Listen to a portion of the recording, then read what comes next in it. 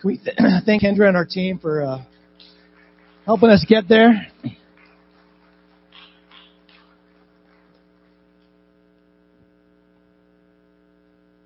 Well, let's see. I got a little note here. The fundraiser. Apparently, there's more than one Ponos. And I was told by the person that runs Christian Life Center. You might think it's me or the board or the leadership. Capitola Road. It's the one you want to go to. So that's what I was told. And like every pastor before me, man, I'm just doing what I'm in trouble for that. Hey, I'm so glad you are here today. If this is not yet your home church, we're hoping and praying it can be, if that's what the Holy Spirit wants for you and for us. And we are starting a brand new series today. This might be a great thing if you're new, or this might be a wow, we came on the wrong day. But the series is Family Matters, right?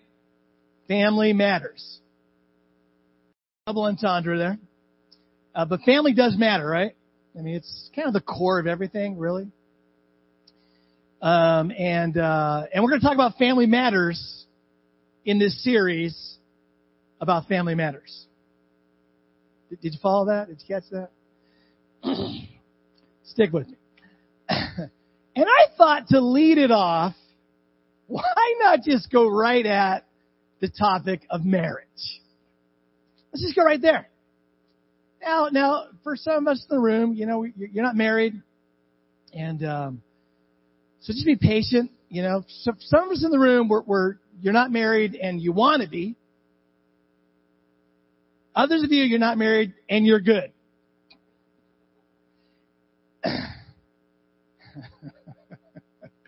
Wow, I've got so much more to say. Probably shouldn't say it. Well, we're going to talk and look at what the Bible talks about marriage, just briefly. I could do a whole 6-week, 8-week series on marriage, but I'll spare you the details. But we're going to look at today what the Bible says specifically about love and respect in marriage, which the Apostle Paul talks about in Ephesians. And we're going to get there. Before I want to lay a foundations in Genesis 1 and 2, the Bible, 66 books in the Bible, and God front ends the idea of marriage, right? The very front end. He talks about relationships. We have a desire, a yearning for connectivity in a healthy way, a godly way, because God wired us, designed us that way in relationships. And right out the gates in the book of Genesis, this idea, this concept, this description of marriage, what we call marriage, is given. Now, Sharon and I have been married for nearly 32 years. 32 years. I mean, clap for her. Seriously. I'll own it. I'll own it. And I call those 32 years 30 of the best years of my life. Does anybody understand what I'm talking about? Some of you are going, 30? That's impressive. So, oh, years 6 and 7. That's 3 cups of coffee right there. We're not going to hit that today. But that was quite a challenge. If any of you have ever had 4 children in 7 years, you might understand what I'm talking about. Anyways, we got through it. So I want to look at this foundation laid in Genesis 1 and 2. I want to get to Ephesians 5. So let's kind of read. I'm going to read Genesis 1, 26 through 28. And we'll hit highlight a couple areas here. But marriage is critical, and the Bible's real clear about what it is. A lot of teaching on it. So verse 26 says this. Then God said, let us make human beings in our image to be like us. They will reign over the fish in the sea, the birds in the sky, the livestock, all the wild animals on the earth, and the small animals that scurry along the ground. So God created, in the image of God, He created them. male and female, He created them. Now we understand this idea of male and female because when the two come together for procreation, the plan of God continues on, right? And the seed's so critical for so many reasons in the scriptures, not only for the human race to continue, but we know one of the core scriptures in the Bible is Abraham and his seed, his lineage leading to Christ. So this idea of seed is all throughout the scripture. And it comes from this design God has for male and female coming together in union. Goes on in verse 28. Then God blessed them. Everyone say blessed. There's a blessing in marriage. There's supposed to be a blessing in marriage. There's a favor of God of marriage. Then God blessed them and said, be fruitful and multiply. That word fruitful, probably a better word for us today is be productive. This is why the Bible, especially in Proverbs, is so strong against being lazy. Right? I don't know if any of you have ever worked with a lazy person. Don't yell at any names, please. But there's a reason you wanted to go take a few laps around the block when you're near that person and like cry out to God in real holy language, hopefully. Or maybe you've experienced, I don't want to get too close to home here, but you've experienced a lazy child. I'll never forget when we were raising our kids and I asked one of them to do something. I still twitch over it. And every time their response was, I will, we were miscommunicating. Because I don't know about you, but in our world, our household, I will means I won't, and I'll forget all about it. Whew, put me to the test. But be fruitful and multiply. So be productive and have children. If you can, have children. So we've had 4. So Sharon, congratulations. I think I hope we've met that standard, whatever that is. We're all different, of course. And he says, fill the earth and govern it, rule over it. Right? That's kind of part of our vocation as Christians, is to help oversee God's creation. You realize that, right? You realize it? That has not left us. That's still why we're here. We're in partnership with God, with His creation. The entire earth is the Lord's. Everything that's in it is His, and we're to help oversee it. Reign over the fish in the sea, the birds in the sky, and all the animals that scurry along the ground. Then in chapter 2, in verse 18, a little more expansion here of this idea. He says, verse 18, chapter 2 of Genesis, then the Lord said, it is not good for the man to be alone. And every man in the room said, thank you. You know, man is alone for like more than 3 days, there is no telling what's going to happen. Right? Men should all... Now, I'm not a woman, so I can't speak on behalf of the ladies. I'm guessing 6 days, but I don't know. I'm giving the benefit of the doubt.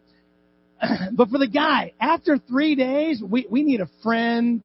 We need a dog. We need a spouse. We need some connectivity, some relationship, some accountability. We need something. So it's not good to be alone. And God knows that. So God said, I'll make him a helper who is Israel. Amen. Verse 19, so the Lord God formed from the ground all the animals, all the birds. He brought them to the man to see what he would call them. The man chose names for each of them. Verse 20, he gave names to all the livestock, all the birds of the sky, and all the wild animals, but still there was no helper just right for him. So if your dog's your best friend, that's a good start. Good start. Now, dogs are pretty awesome. They're the only creature on earth where you You say goodbye to them, they're all excited, and you forgot your whatever, and you come back like 30 seconds later, and they greet you like they haven't seen you for a year. But they're still just a good start. Anyway, verse 21. So the Lord God caused the man to fall into a deep sleep. While the man slept, the Lord God took out one of the man's ribs, closed up the opening. Many of you know the story.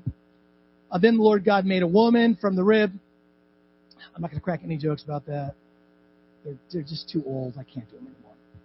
And he brought her to the man. And verse 23 is a great verse. At last the man exclaimed, this one is born from my bone and flesh from my flesh. She will be called woman because she was taken from man. At last, he said. And I have a vernacular translation of that word at last. It does have an exclamation point. And it was, yes! That's my interpretation of it. Yes! Thank you, Lord. Verse 24. This explains, everyone say explains. Keep connecting the dots here. Why a man leaves his father and mother and is joined to his wife. Leave and cleave. Leave and cleave. Leave and cleave. Half of my marriage counseling has been because 1, 2 have not left mommy and daddy.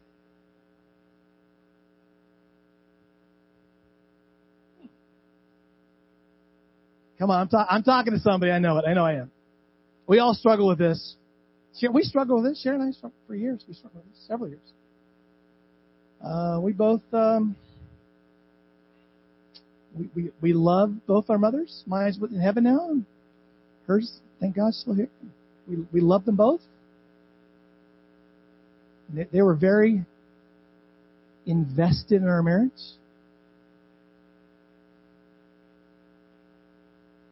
Come on, does anyone know what I'm talking about? Started at the wedding. Before we were married. There were already ways that we didn't realize we were going to live out our lives. And that led to a lot of conversations.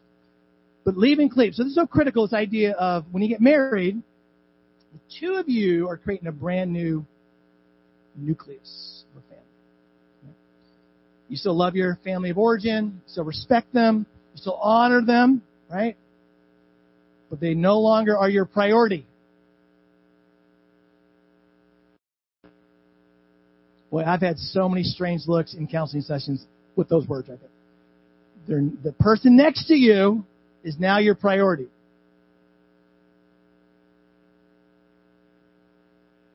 I do marriage counseling if some of you are like ready to elbow each other right now. I'm here for you. So you leave, that emotionally leave. You attach, now you detach, then attach. Leave and cleave.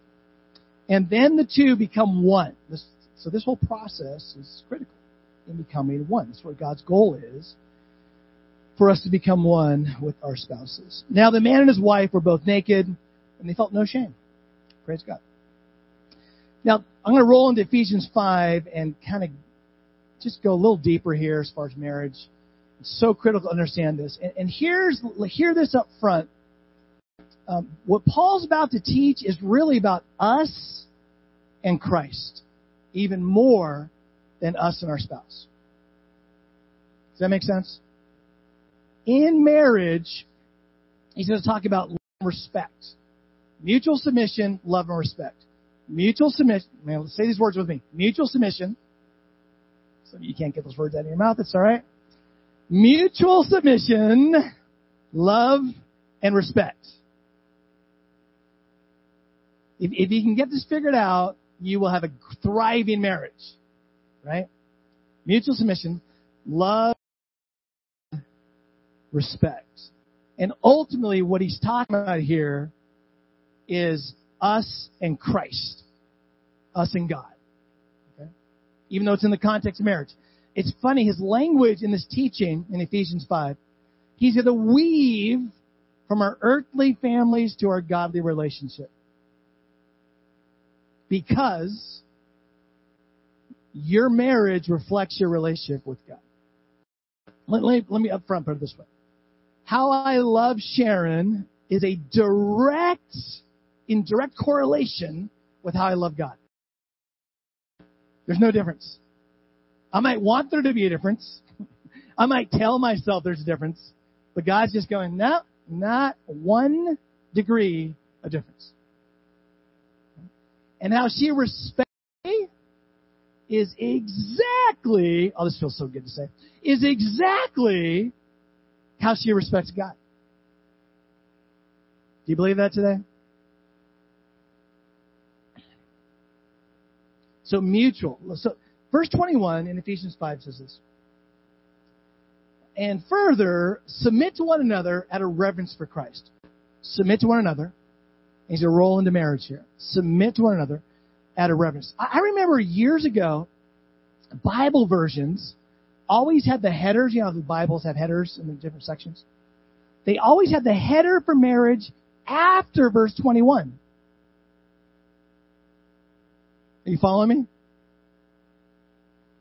Recently, it's been just above verse 21. And I think it's a way better place for that header on marriage. See, there was teaching in the church for years that the submission was a one-way street. Come on, somebody help me out. I don't see it that way. Not in Ephesians. I think Paul's pretty clear here. Now, let me talk about the word submission. Because in our culture today, it's a word. Some of you are already twisted over it. Just hearing the word submission. So I'll say it again. But as Christians, here's when we love the word submission. Jesus Christ submitted to the will of his Father. Aren't you glad? Well, now we're happy. Now we like the S word, right? So we got to understand. We got to. This is where culture and kingdom clash. We got to keep kingdom above culture as Christians. I'm not talking to the world. I'm talking to Christians, right? We're in the church. So, and further, submit to one another. Why do we submit to one another? See, if you're going to only submit to your spouse when they deserve it, I could just drop the mic and pray and walk out right now. If you're going to only serve your spouse when they deserve it, it's all going to be relative on the bar you set, right? But the Bible says we are to submit to one another out of reverence for Christ. This is the key to understanding a healthy marriage and relationships in general. It's why the Bible says to love even your enemies and to pray for your enemies. Why? Because you're doing it out of reverence for Christ. You're not doing it because they deserve it. You're not doing it because they agree with you culturally. They have your same values. They have your same, whatever, your worldview. That's not why we love and serve people. We do it out of love for God. Right? So here's what he says. Verse 22. For wives, this means. Now, notice verse 25 also. It says, for husbands, this means. So he's going to break down the mutual submission. First for the wives, and then for the husbands. And just so you know, verse 33 kind of summarizes it by talking about the man loving the wife and the woman respecting the husband. Respecting the husband. So here's what he says, verse 22. For wives, this means submit to your husbands because he is awesome. Is that what it says? Submit to your husbands because he's a breadwinner. Is that what it says? It says, do it as to the Lord. This is the key. Right here.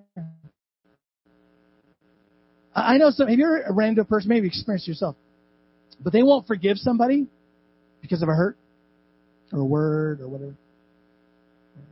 And I think the idea is they're not going to do it until the person grovels or ask forgiveness or whatever. But we forgive people not because of their response to us, but because of how we've been forgiven. That's what the Bible says. We forgive because we've been forgiven. Right? We don't forgive because they deserve it. I don't know about you, but I got a high bar for deserving. It's pretty high. It's like some hurts, they're not going to ever earn it. Ever. Like ever, to the grave, not going to earn it. But I forgive them. Why? And here's the irony. When I forgive, it's always to my benefit. Every single time. Every time. This is true. These principles on marriage. Right? When the wife respects her husband as unto the Lord, the wife is going to be in a right relationship with God, and God's going to bless and honor her in spite of him. This is so critical to get. Now, if they're both doing it, then the whole marriage is blessed, right? Unto the Lord. Verse 23, for a husband is the head of his wife, as Christ is the head of the church. He is the Savior of his body, the church. So again, he's a weave in marriage and the church. Can't help it. Verse 24. As the church submits to Christ, so the wives should submit to their husbands in everything. Now, let me just kind of flesh this out. Sharon came up with this, kind of the context of this teaching. Because Sharon's got some pretty, how can I put this? Strong opinions.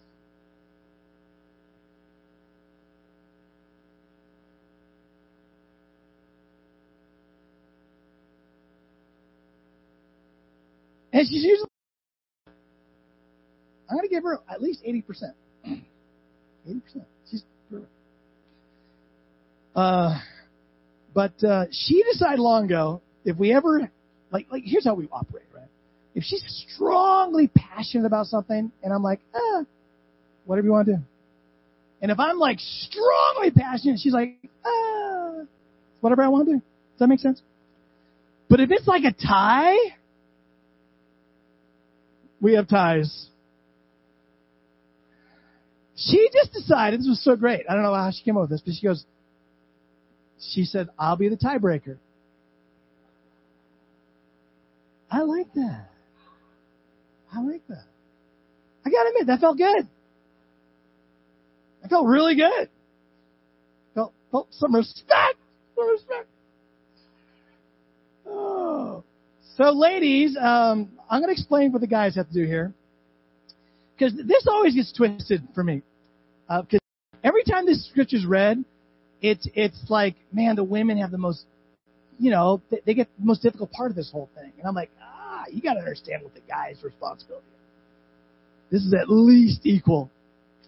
Verse 25, for husbands, this means love your wives. Now you got to remember, again, in the Bible, when the word love's used, it's not Disneyland love. It's not dinner with flowers and music in the background. It's not what it's talking about. It's talking about when you give your word, you will keep your word.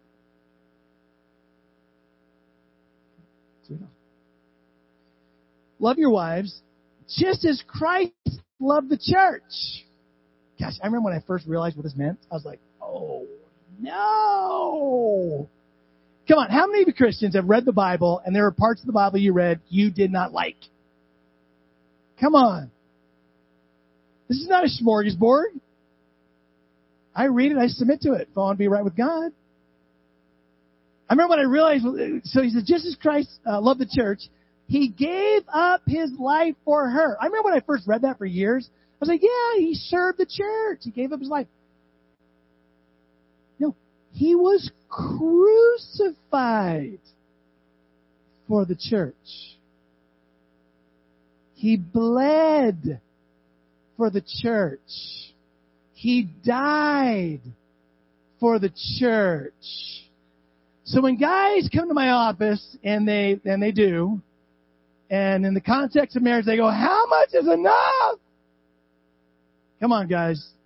When I said those words, you know exactly what I was talking about. Well, you're all being real quiet right now. Honey, I have no idea what he's talking about.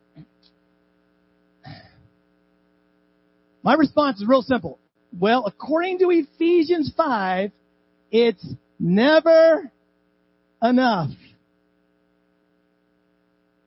until the day you breathe your last. Now, here's the beauty, guys. Your life will be guided and blessed. You'll be in step with the Spirit of God. You'll be in relationship with God the more you lay down your life for your wife.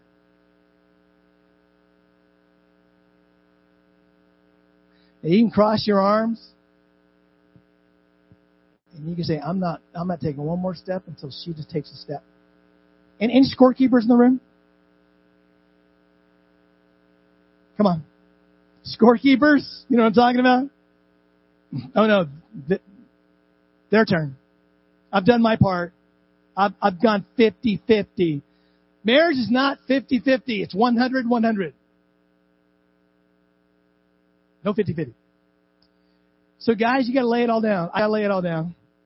And by the way, just so you know, from the pastor here, CLC, that is not natural for me. That is not intuitive for me. I wake up, well, it's different now, a little different. I don't wake up going, oh my gosh, I can't wait to lay down my life for Sharon today. I wonder what else I can do. Have you guys ever studied the love languages? See if I can get them all. Just give you a little insight to my world. So it's a great book called Love Languages. If you're married or you want to get married and you haven't read it, read it. It'll be one of the best books you ever read. And the point is in the book is everybody receives love a certain way. You got a primary way you receive love, and they can be words of affirmation, physical touch, acts of service, gifts, and time together. So we took the mine kind of self-evident. Anyways. But I said, so what's yours? And she looked at me and she goes, all 5. No. The book says you get a primary and a secondary. That's all I'm doing. But anyways, that's my world. All 5. Brian, all 5.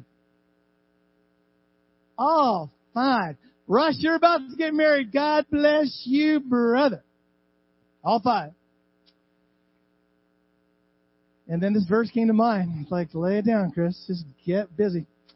Verse 27, Christ did this to present the church to himself as a glorious church without a spot or wrinkle. Or you see how he's weaving the church into this whole conversation?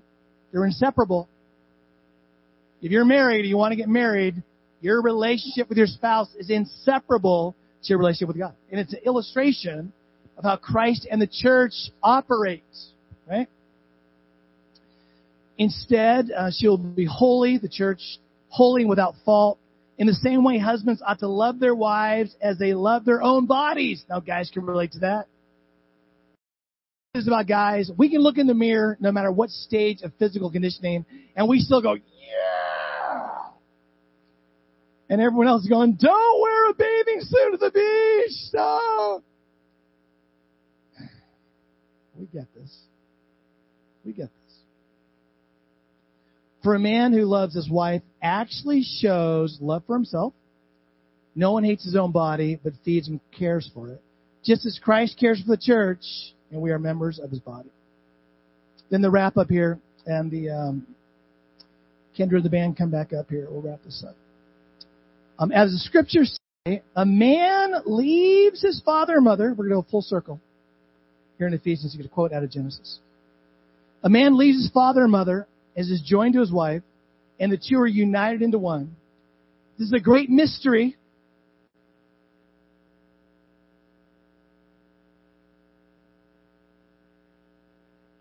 Still a mystery.